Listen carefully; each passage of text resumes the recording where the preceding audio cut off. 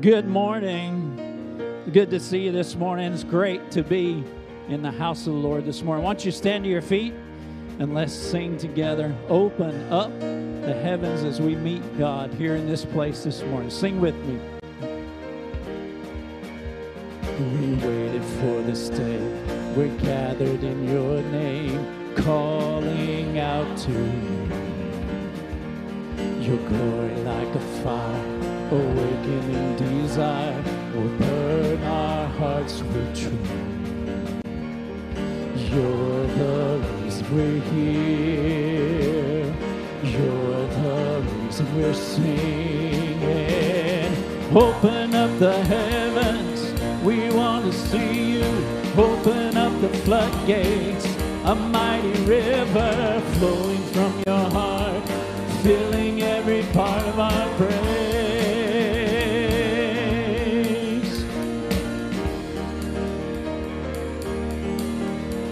Your presence in this place, your glory on our face, we're looking to the sky, descending like a cloud. You're standing with us now, Lord, unveil our eyes. You're the reason we're here. You're the reason we're singing. Open up the heavens, we want to see you. Open up the floodgates, a mighty river flowing from your heart, filling every part of our praise. Open up the heavens, we want to see you. Open up the floodgates, a mighty river flowing from your heart, filling every part of our praise.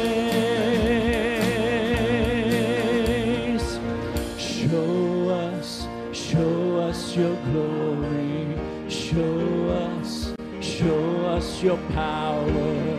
Show us your glory, Lord. Show us your glory. Show us your power. Show us your glory, Lord.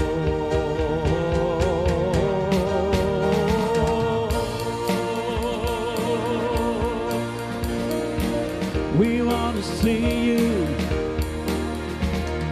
Open up the heavens, we want to see you.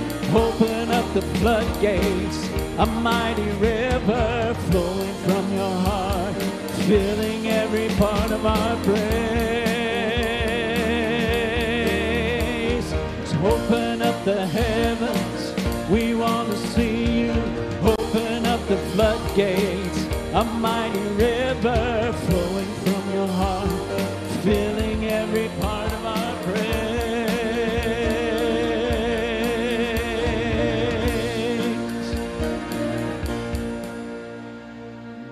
Amen. You may be seated. Well, good morning. Thank you so much for being with us today to choose to come and worship with Pitts Baptist. Those are online and those in person, thank you so much for being with us today. We do ask all of our guests that are with us to please take a care card. They're located there in the pew rack in front of you, and fill in your information. We would love to be able to send you something from our church. And then on the back of the care card for all of us is a place to fill in prayer requests. We would love to be hearing from you about that too. As you leave today, you can place those in the boxes on the round table, and those will be passed along to the right people. So please take time to do that. We want to be praying for you and want you to know what's going on here at Pitts Baptist. But thank you again for being with us in worship. The church conference that was scheduled for tonight, we've moved that to October 17th, and we want to encourage you to be a part of that. It'll be right here in the worship center at 6 o'clock, right after discipleship training. We've got some important matters. We want to talk to you about a ministry opportunity for our Hispanic ministry, some changes, adjustments that we made to that, and so we ask that you be here to hear about that and some opportunities to vote on some things. So please be here for that, a very important business meeting on October the 17th. Discipleship training classes begin tonight, and it's not too late to sign up. Please go by the information desk on your way out today and make sure you fill in your name. We have a men's class that will be meeting in E14. That's down in the core building. If you go in at the drink machines and take a right, it's the last room on the right. A Man in His Traps with men's fraternity. We've done that curriculum before, and it's really good. And so we want to encourage you to come be a part of that class, men. Ladies are going to be doing a class in the small fellowship hall. That's over in the C building. It's called Abigail, dealing with problem people in your life, something like that. Difficult people in your life. You know, my wife signed up looking at me going, no, I'm kidding. She didn't do that. But anyway, we all have folks that we need to deal with. Sometimes maybe it's even us that are the problem people. And so we want to encourage the ladies to sign up for that. And then there's also a class on Christ-centered parenting. And was talking to Amy about that class this week. Folks, our kids are being dealt things today that are unbelievable, that we have never dealt with when it comes to gender identity, different issues like that are being presented in our schools. And this parenting class deals with a lot of those issues. And so we want to encourage you as parents to please sign up for that and be a part of that. They'll be meeting down in the cafe tonight at 5. So get signed up, be a part of those, and we want to make sure we have enough books and all that. So if you could sign up for that, that would be great. Be looking forward to Sunday, October the 24th for our Missions in Action Sunday. Bill Little, who's the pastor of the church in Alaska, who we have partnered with, will actually be here to speak that day. So those of you that have been on that trip, the youth and adults, you'll get to see him and Miss Becky here for that day. There'll be testimonies from our recent trips to Alaska and other places on that day. And then also we're taking up a Harvest In-Gathering offering that day. All of those funds that we take up that day, and we want you to be praying about what God would have you give, go towards sending out missionaries from our church. Our church members, we help subsidize some of their trips so that more of you can be going on missions, whether it be to Alaska or over to Africa or New York, other places, to Kinston. It helps all of our missionaries that are here be able to go and do that. So be thinking about that as we take up that offering on that day. And then don't forget about Trunk or Treat. Hopefully you were in community group this morning, and you'll be hearing more about that. We're asking our community groups to team up and have cars in our parking lot on October 27th to decorate those. We'll actually give out a prize for the best decorated vehicle. Epic's going to win that, so you may not even want to try to get that. But anyway, you'll have info in community groups about that. We do need a lot of candy this year to help support that. So be listening for more information about Trunk or Treat. That's a little different than what we've done in the past, and so we're pretty excited about that. We, believe it or not, Operation Christmas Child is upon us. It comes every 8 months. Seems like it, all right? As I get older, boy, time really marches on, doesn't it? But we're going to watch a video on that, and then Miss Shannon Gardner is going to come and talk a little bit about that, if you direct your attention to the screens. This is for a boy between 9 and 11. I'm in a place called Karakush, just outside of Mosul. This is a church that was completely destroyed by ISIS. As we were coming through, one of our team discovered one of the Operation Christmas Child shoe boxes. I don't know who gave it, who sent it, but it touched the life of a child at one point. And of course, we ask people when they pack a box to always pray. You never know where that box will go.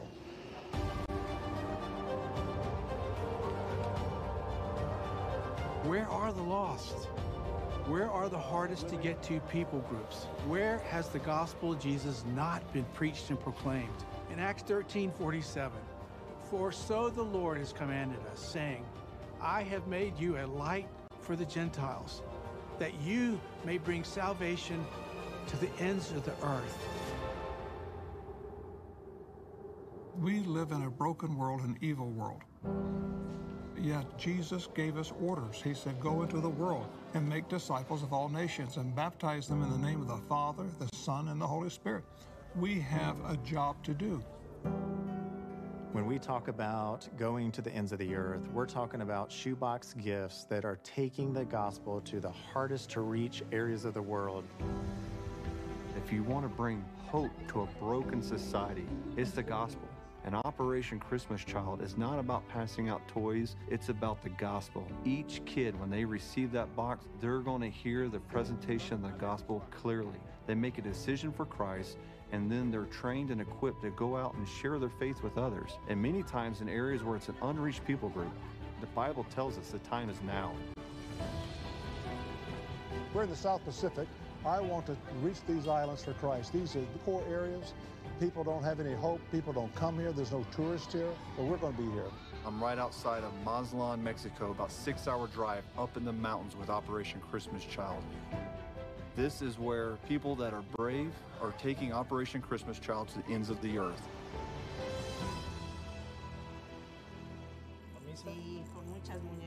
We need boxes that are packed by families, by churches and groups, but we also need boxes that are packed online.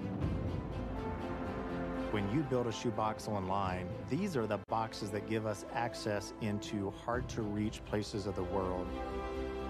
We go at great lengths, great effort to take these boxes to children in the most remote parts of the world. It's an incredible journey. You know, the mission of Operation Christmas Child never changes. Children are coming to Jesus. Children are coming to faith. Children are being discipled. And children are taking the gospel to the ends of the earth.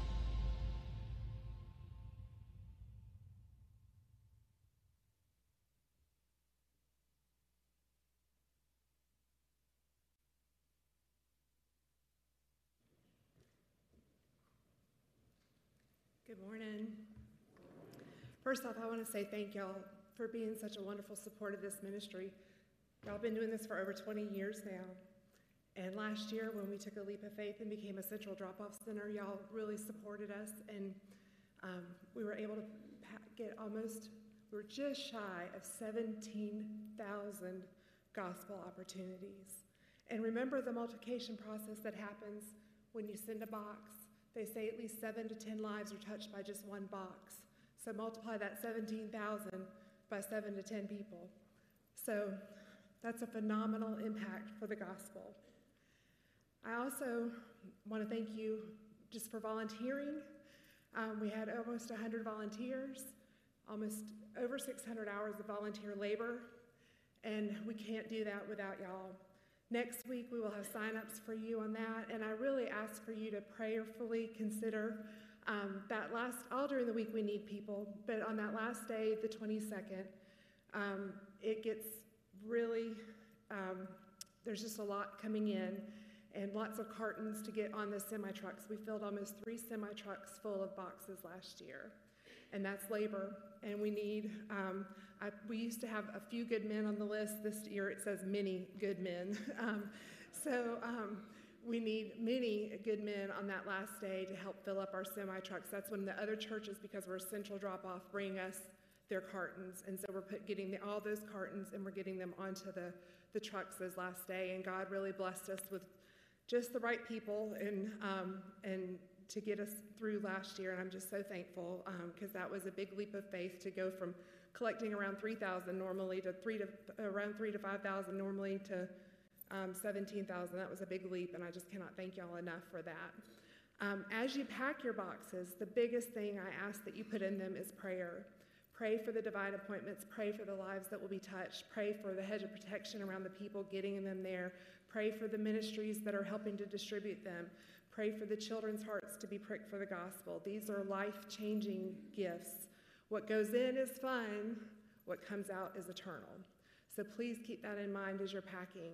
And I think God just places on your heart, I know for us, like just different things that are important to be put in your box. And I love seeing everybody's hearts and ideas as they pack boxes. And also make it a family event, please, and pray over it together as a family. We have sheets out there for your children to fill out and make it personal.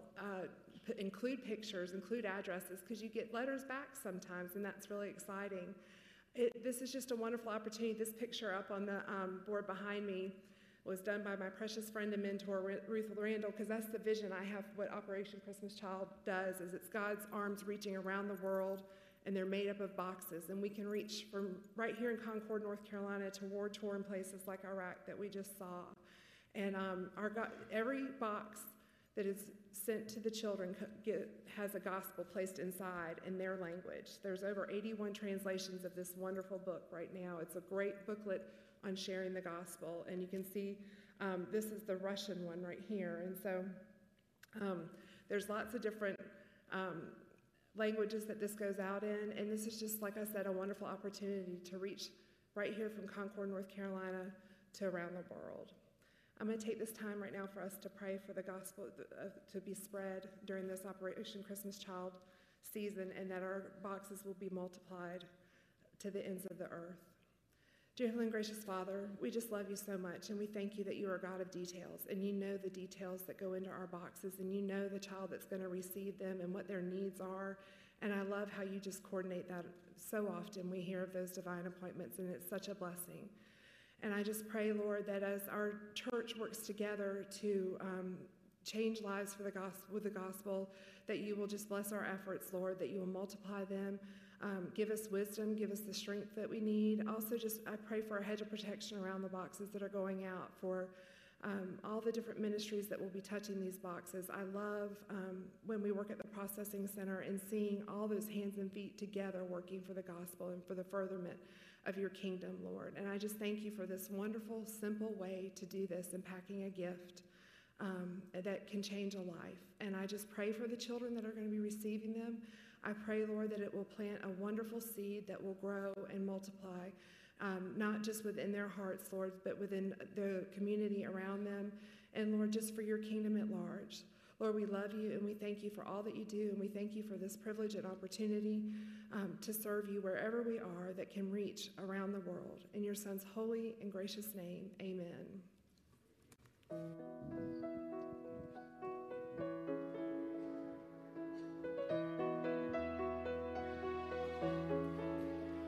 I will sing of my Redeemer and his wondrous love to me.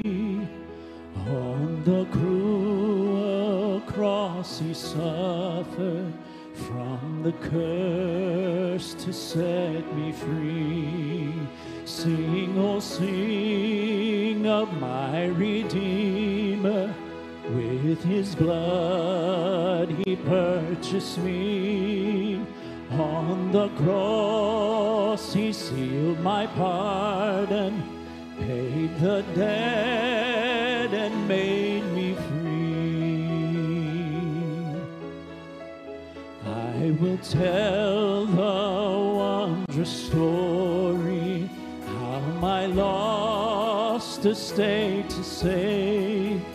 In his boundless love and mercy, he the ransom freely gave. Sing, oh sing of my Redeemer, with his blood he purchased me.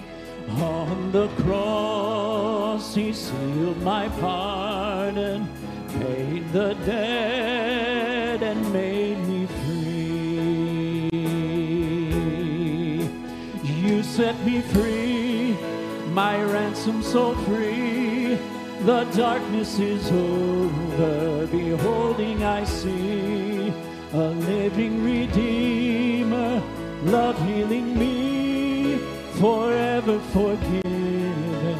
This love song I bring, you set me free.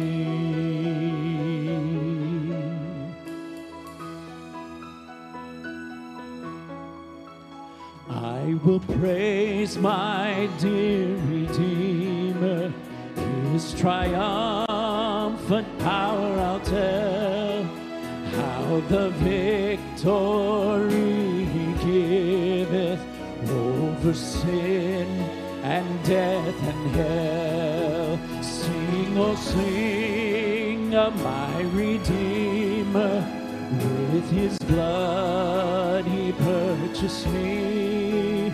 On the cross he sealed my pardon, paid the debt and made me free.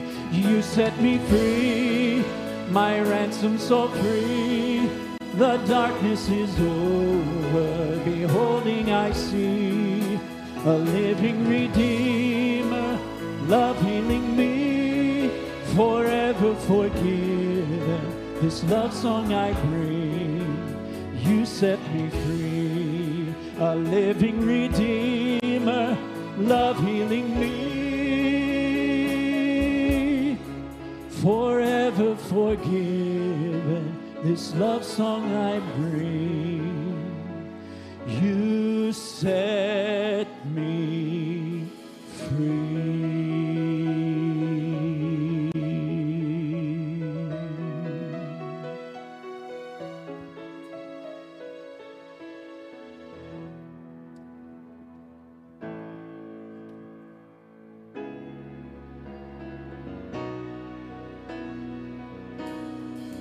You give life, you are love, you bring light to the darkness, you give hope, you restore every heart that is broken.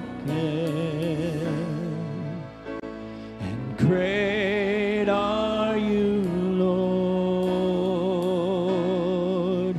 It's your breath in our lungs, so we pour out our praise, we pour out our praise. It's your breath in our lungs, so we pour out our praise to you only, God.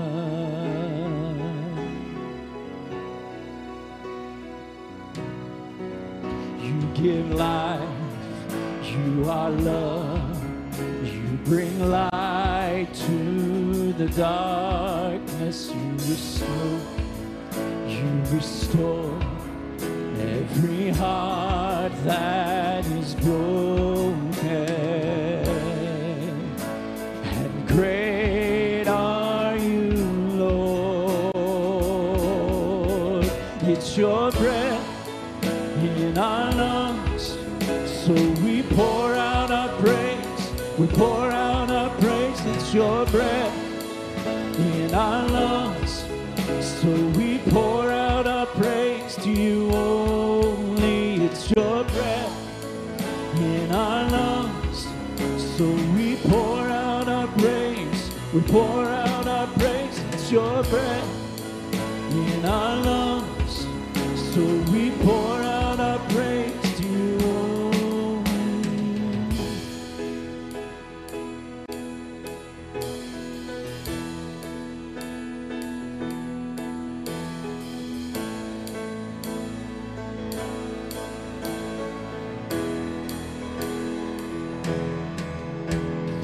all the earth will shout your praise. Our hearts will cry, these bones will sing. Great are you, Lord. All the earth will shout your praise. Our hearts will cry, these bones will sing. Great are you, Lord. All the earth will shout your praise. Our hearts will cry, these bones will sing. Great are you, Lord. It's your breath in our lungs,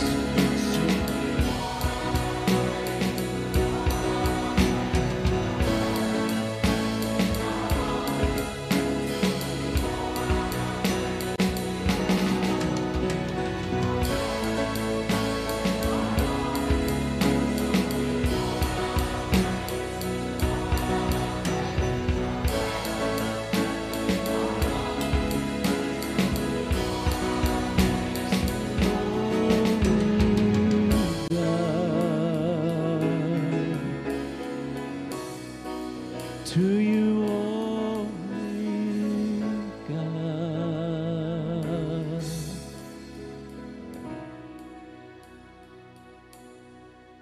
Amen. You may be seated.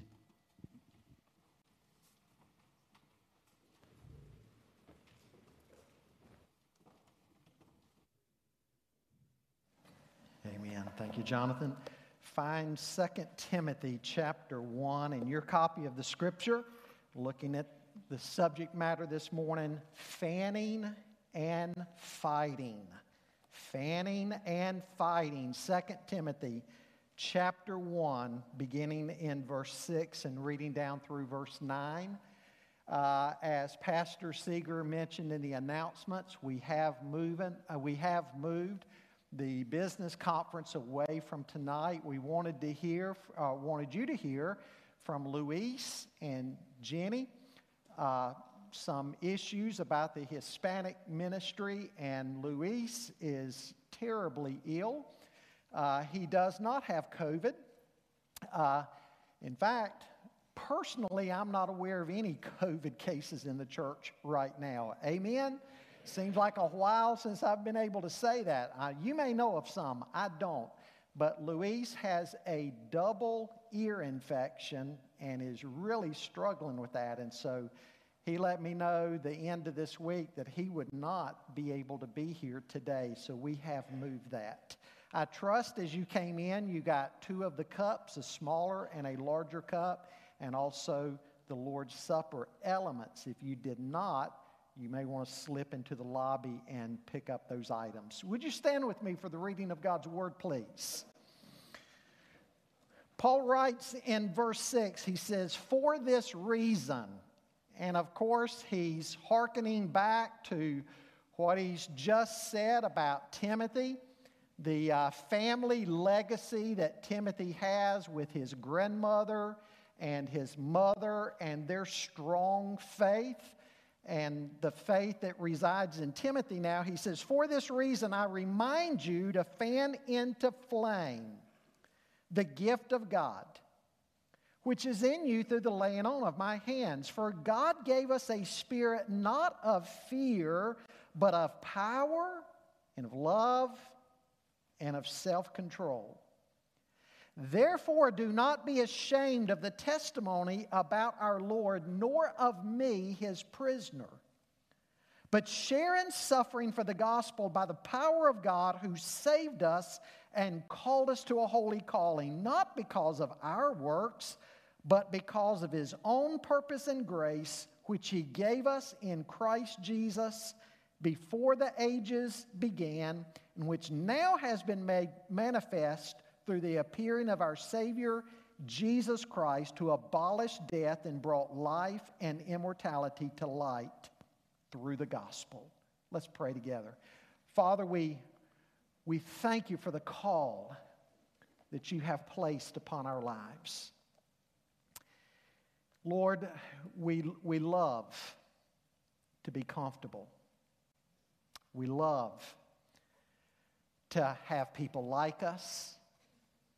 We love for things to go our way.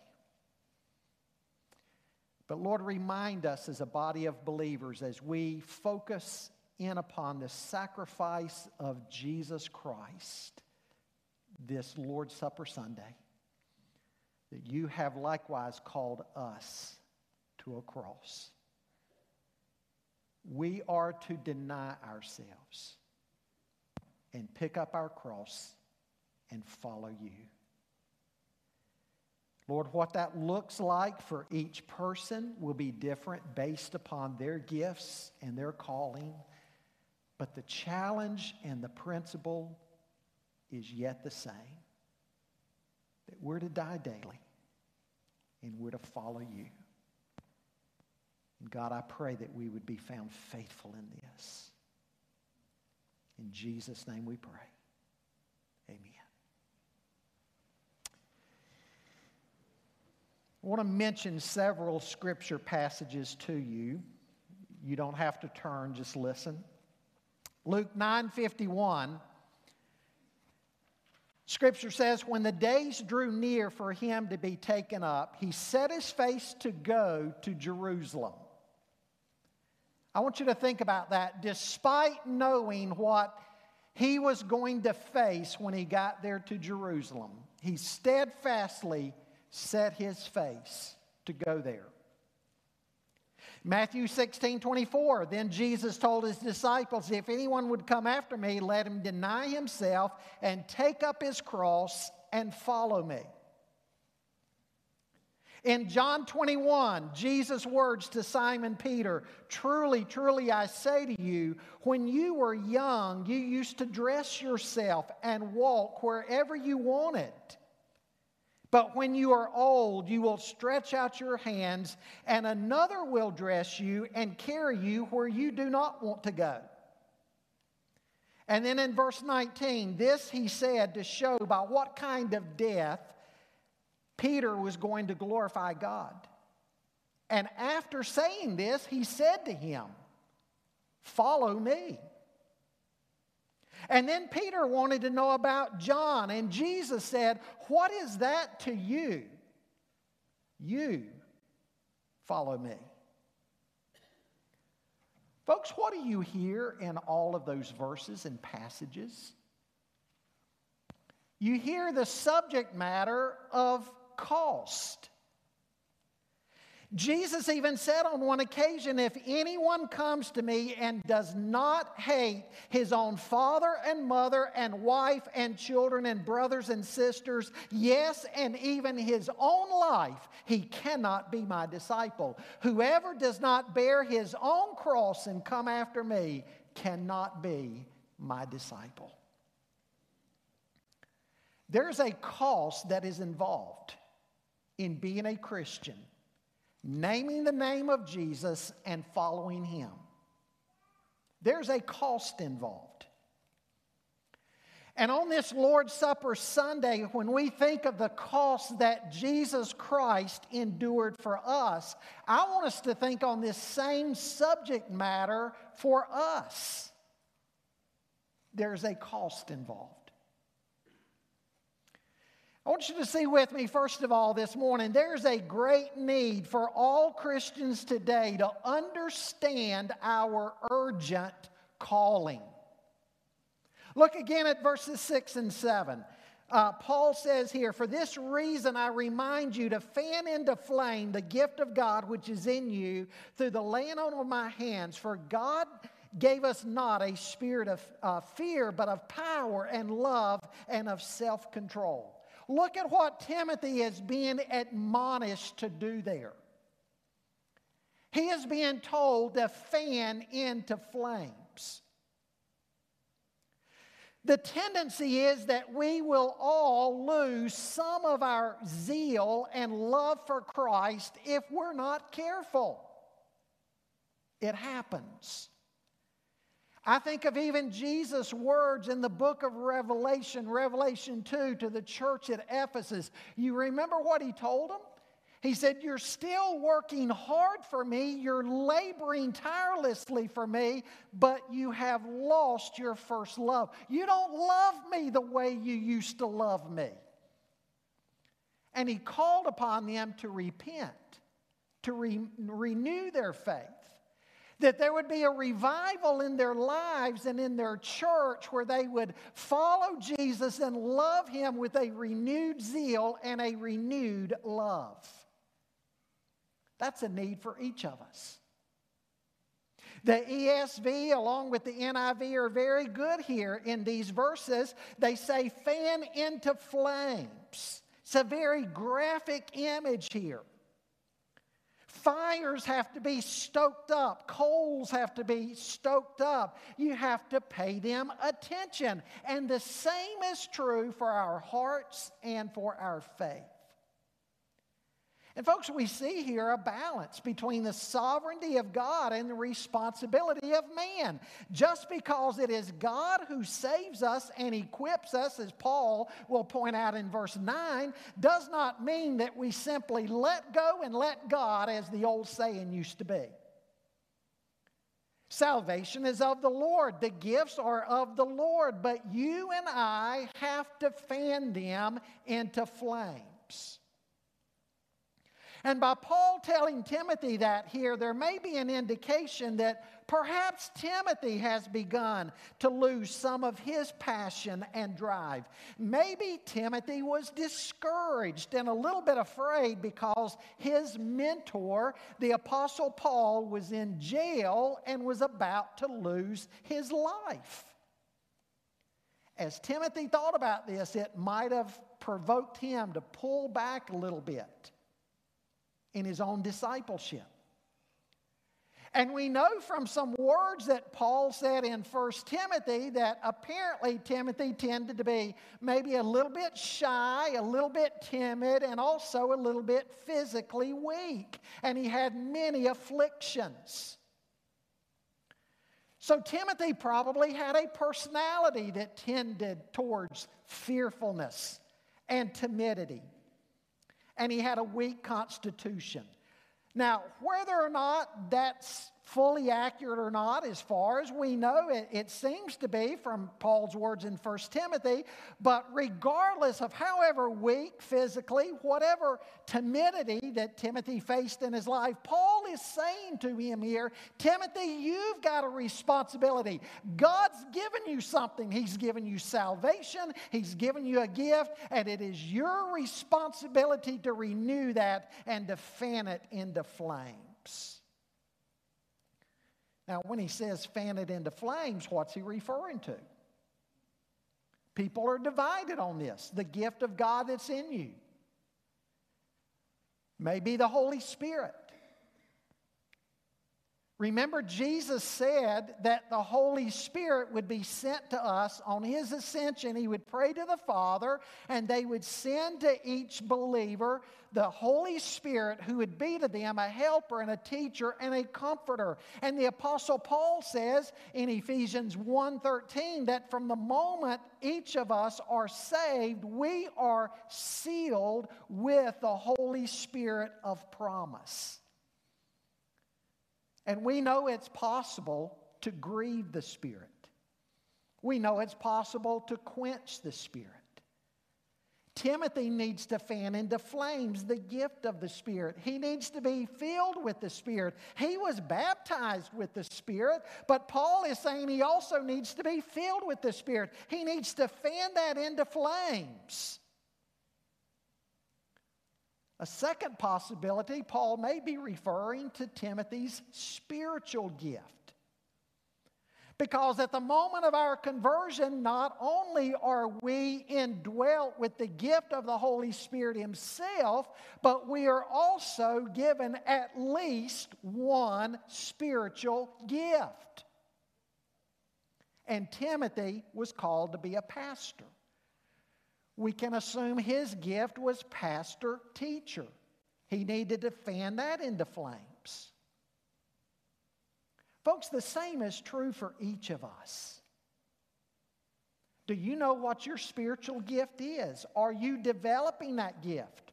Are you fanning into flames that gift that God has given to you? Now, you can't do it without God's help.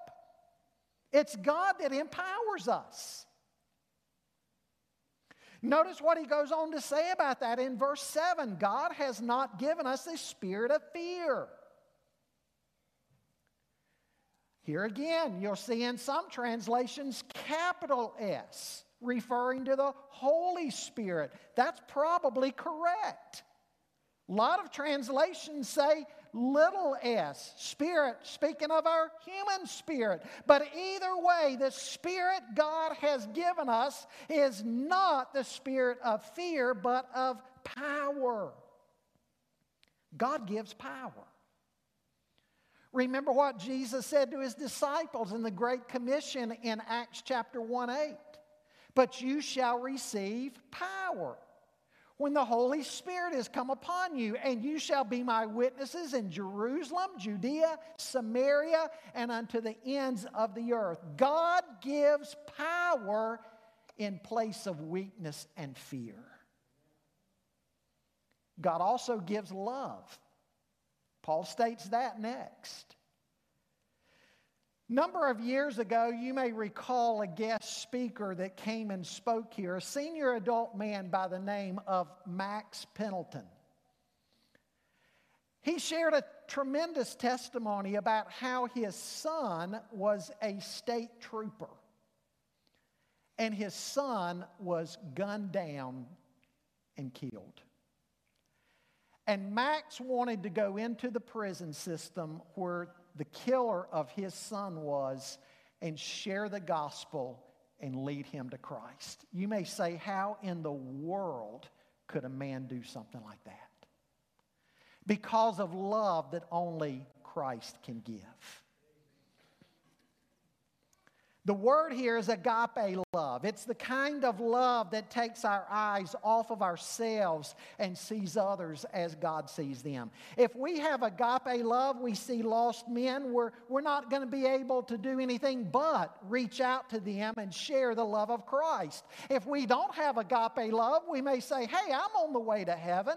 Just as long as I'm okay, they're on their own.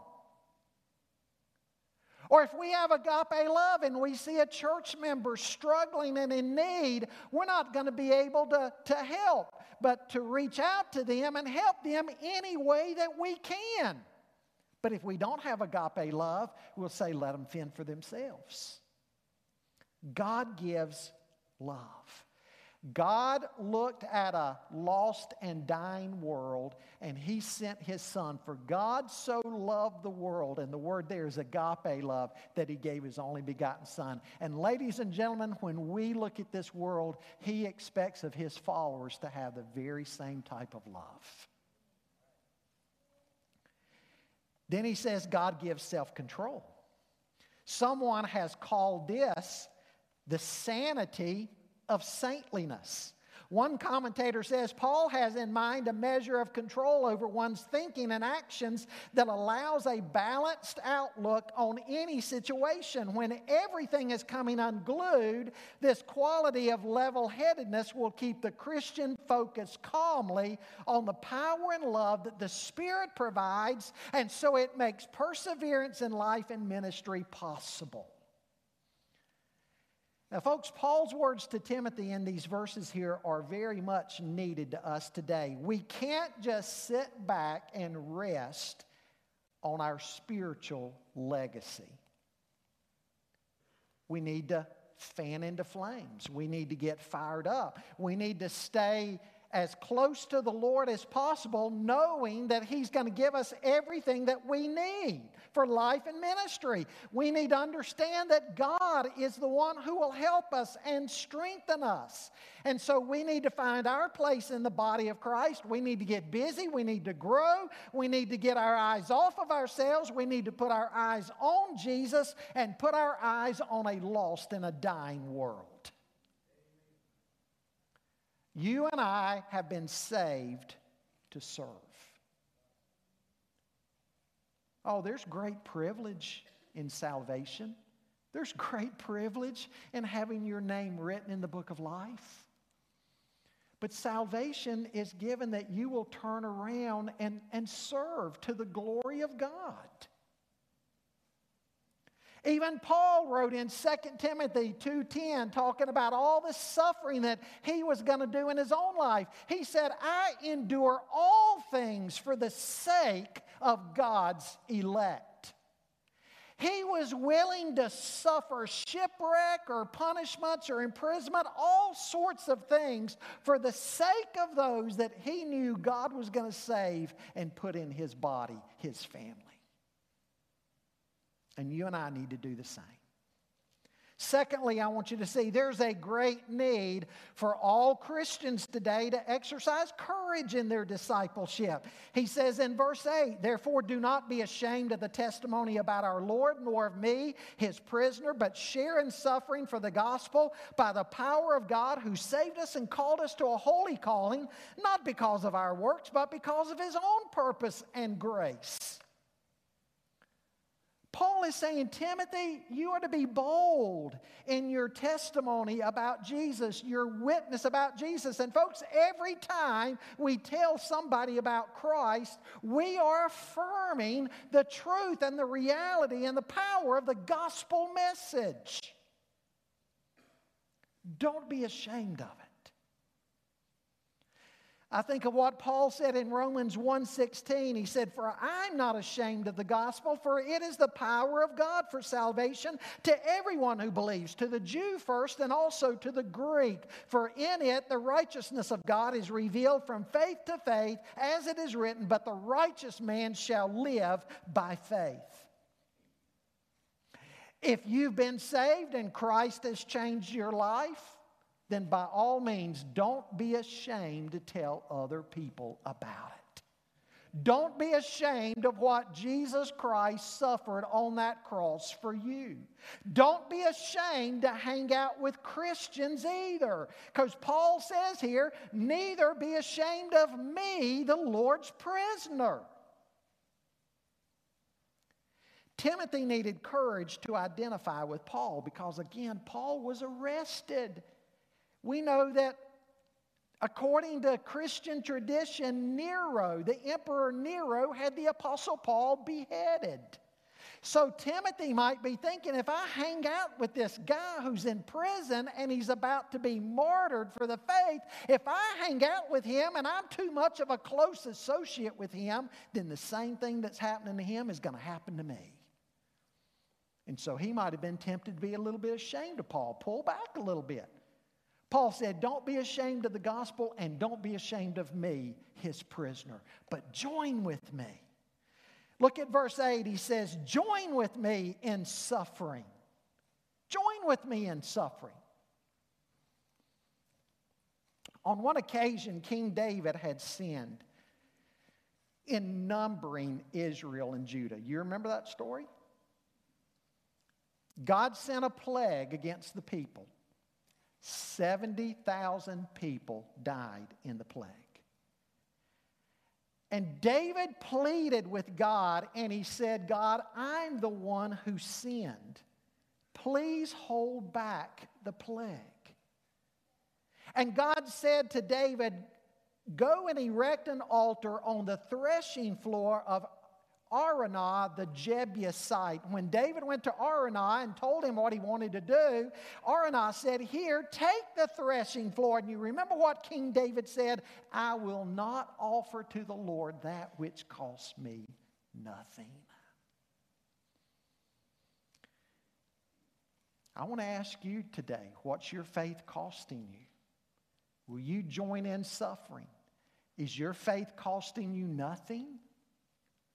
Or are you willing to be a fellow sufferer?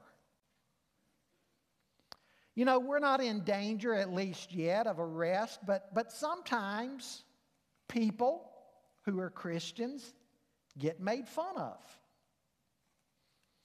If you see a Christian at school or work getting made fun of because of their faith in Christ, don't be afraid to say, "Hey, I'm a Christian too." Stand with your fellow believers.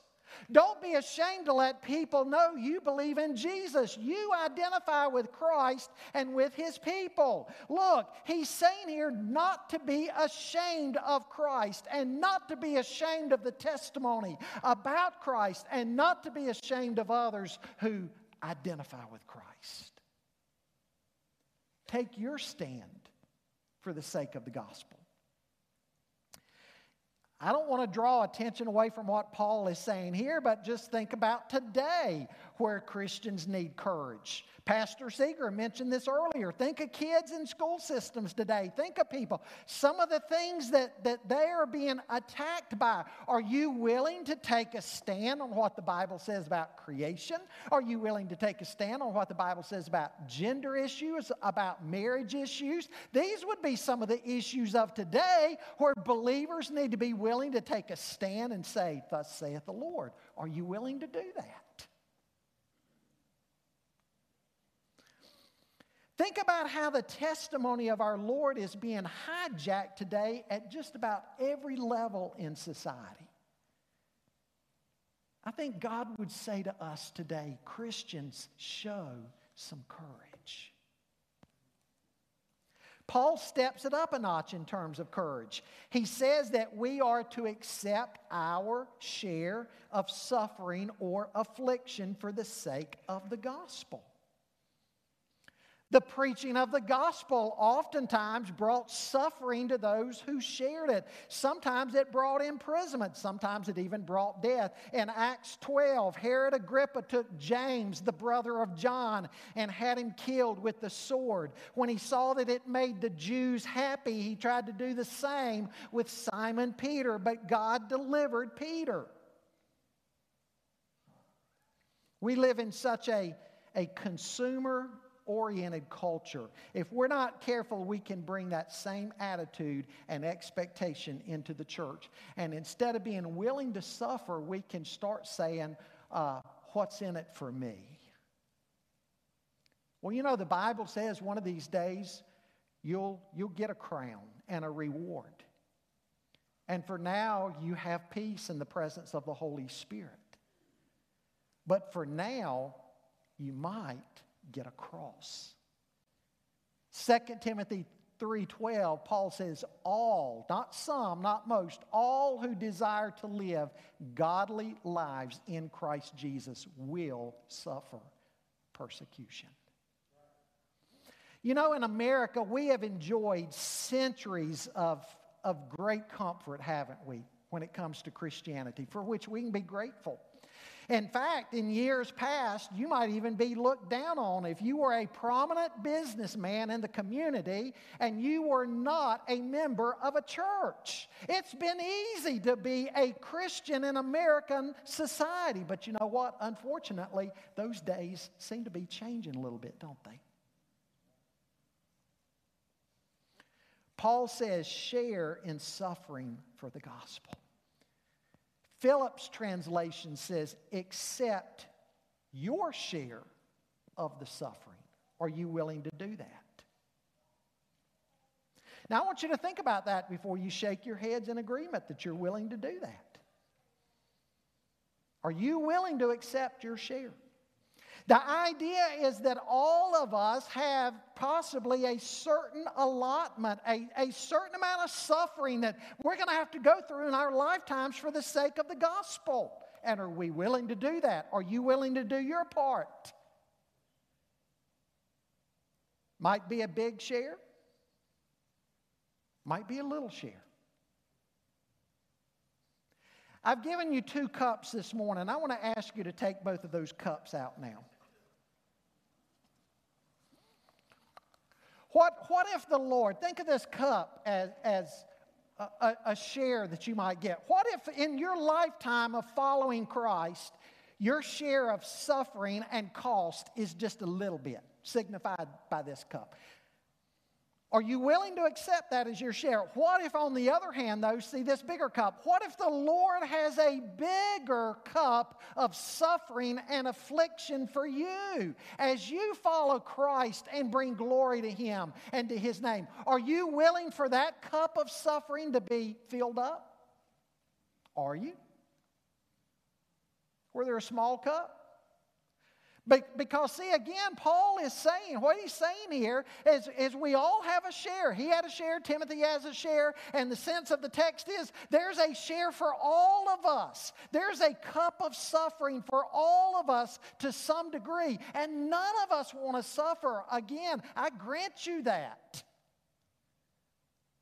But if we're faithful, all of us will have a certain measure of suffering. Which cup? That's for the Lord to decide. And are you willing to drink that cup? I want you to take a pen out this week, today, or a marker, and put on it, my share of affliction.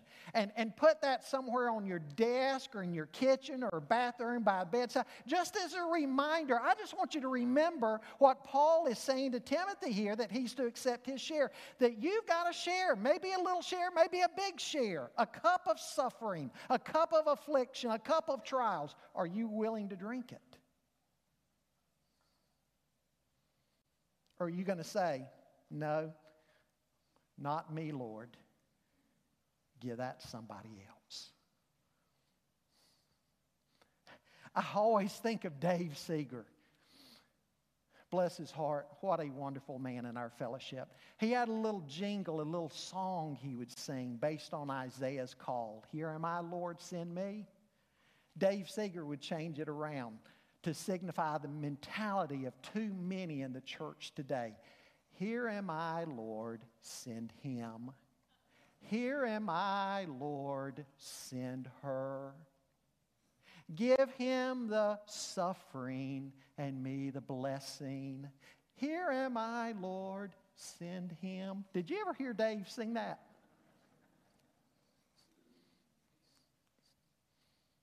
Here's your cup. A little bit or much. Might even vary at different times. Write on that cup, my share.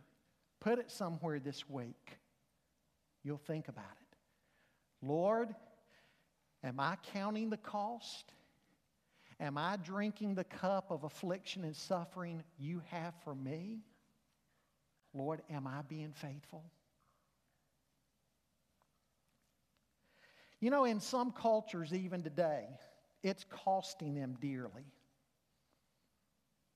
I'll never forget a couple of years ago when Robbie Jones and Evadi and myself went to Cameroon, Africa.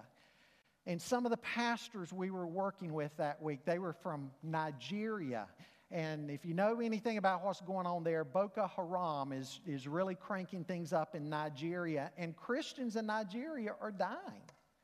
And there were some pastors there that week at the center where we were staying. There were some pastors who were getting phone calls from their wives that very week. Something had happened in the government, and the Muslims were getting stirred up in opposition against the Christians. And the wives were calling their husbands to say they were once again, not for the first time, but once again, they were having to barricade themselves away with their little children inside their homes. These pastors couldn't get back to them. And they were worried all we could do is pray with them. I still remember one pastor telling me when this had happened before, he said, Scott, we locked away and barricaded ourselves inside of our home for 3 weeks. We ran out of food. We had nothing but crackers and water, my wife and my kids and myself. But we had to hide away in our homes because of what Boko Haram was doing in our community. Some cultures are facing that today. Folks, who are we to suppose that it's never supposed to cost us anything? And you know, we tend to look at cost in trivial terms, right?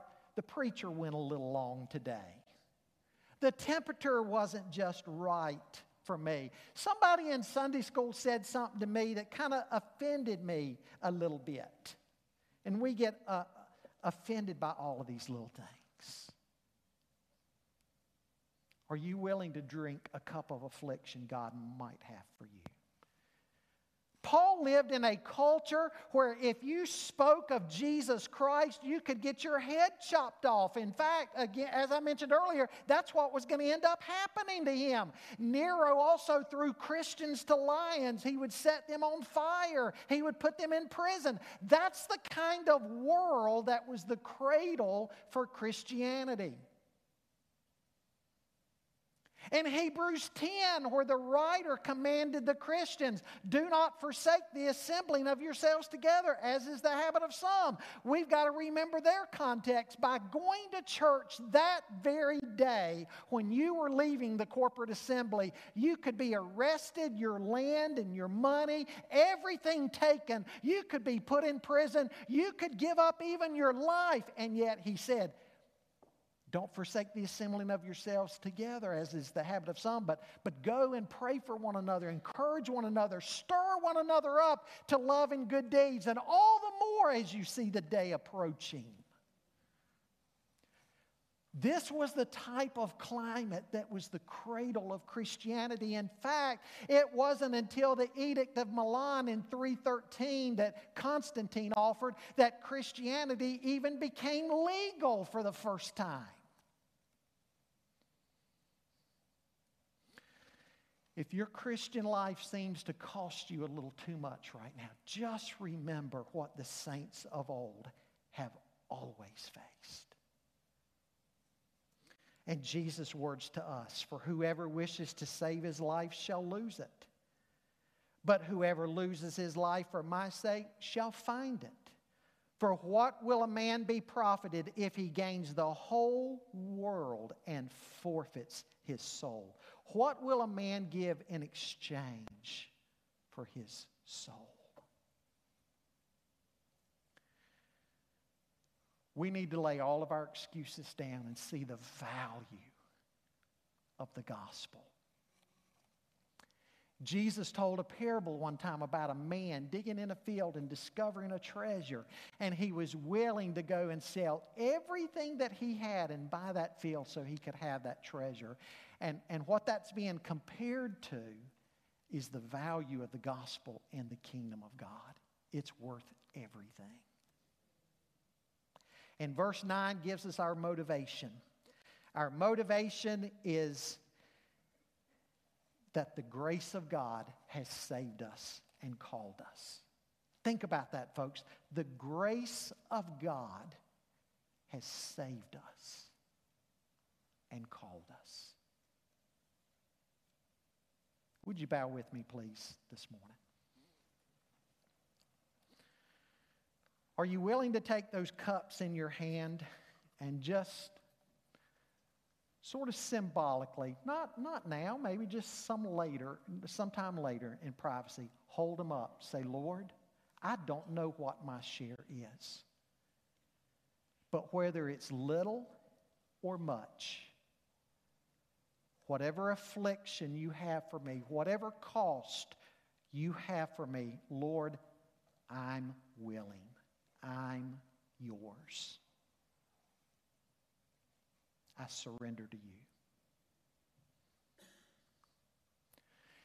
Others may say, hey, you know what? I'm not there yet, but I want to be there. I want to get to that point.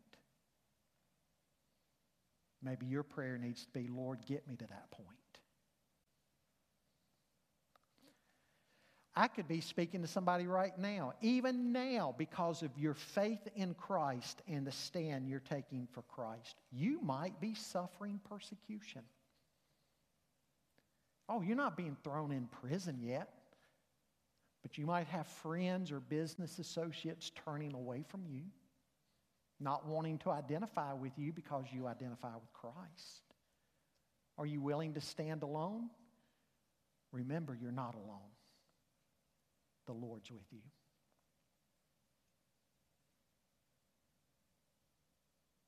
Still others this morning may need to come to Christ and say, Lord, I'm ready to count the cost.